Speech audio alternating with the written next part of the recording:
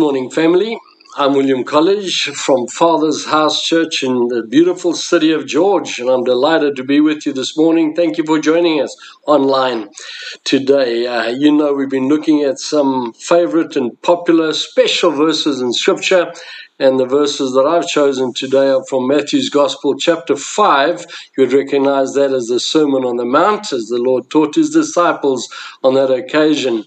In verses 13 to 16, I like those verses because I believe the Lord Jesus is answering the question for us as to how we as God's people are to impact our ever-changing generation with the unchanging good news of Jesus.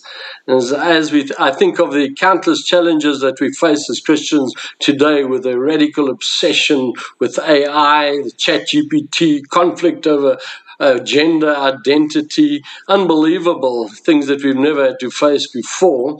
It kind of sounds to me like those verses in Judges chapter 2. After Joshua had died, another generation arose that neither knew the Lord nor what he had done for Israel. I think we're living in those times again. People have got no regard for the things of God, let alone following the word of God. And we suffer the consequences, don't they? And don't we at times as well? So the challenge this morning is simply, how can I go and make a difference? How can I go mad? Easy to remember, acrostic, M-A-D. I want to make a difference in my generation. The Lord Jesus tells us exactly how to do that. And in verse 13, I'm going to read from the Message version. I love the way that Eugene Peterson puts it. Jesus is simply saying, add some salt. That'll make a difference. He writes, let me tell you why you are here. You're here to be salt seasoning that brings out the God flavors of this earth. If you lose your saltiness, how will people taste godliness? You've lost your usefulness, and it'll end up in the garbage. Well, that garbage part's not too accurate. In fact, what the Lord Jesus was saying is salt had lost its saltiness in their generation. Well, they'd literally throw it on the temple steps so that in the wet days people wouldn't slip on those steps. That's all it was good for, to be trodden on and prevent people from slipping. But in a sense, adding salt will help people from slipping up as well. You know, the purpose of salt is to flavor our food. And so I like those words Eugene Peterson uses, bring out the God flavors of the earth. Salt also preserves, doesn't it, from things, from meat, from going bad.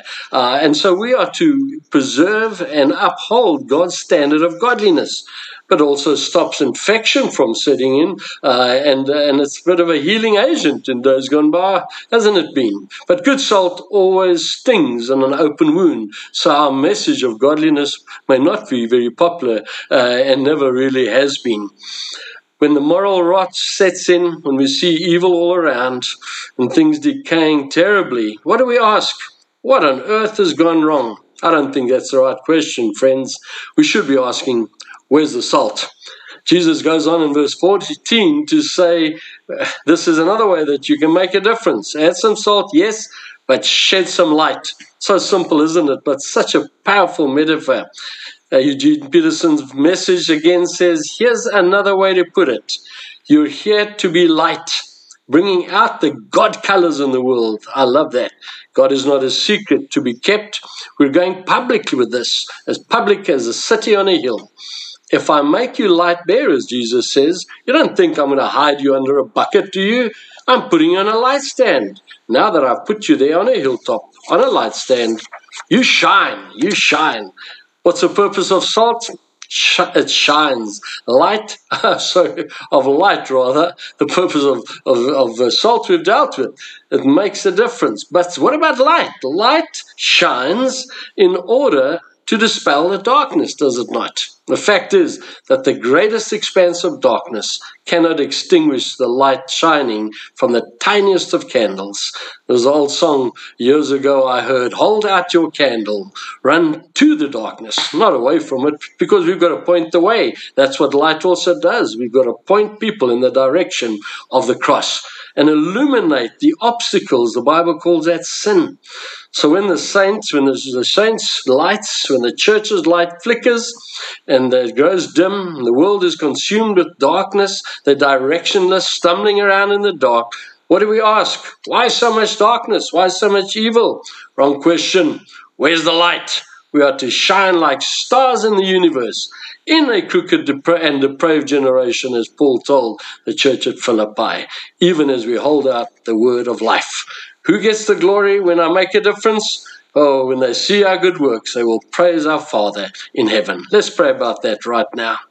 Lord Jesus, as we go into this day, this new day, help me to make a difference by adding some godly salt and allowing your light to shine through me and take your glory, Lord. Amen. Thank you for being with us. Have a great day. God bless.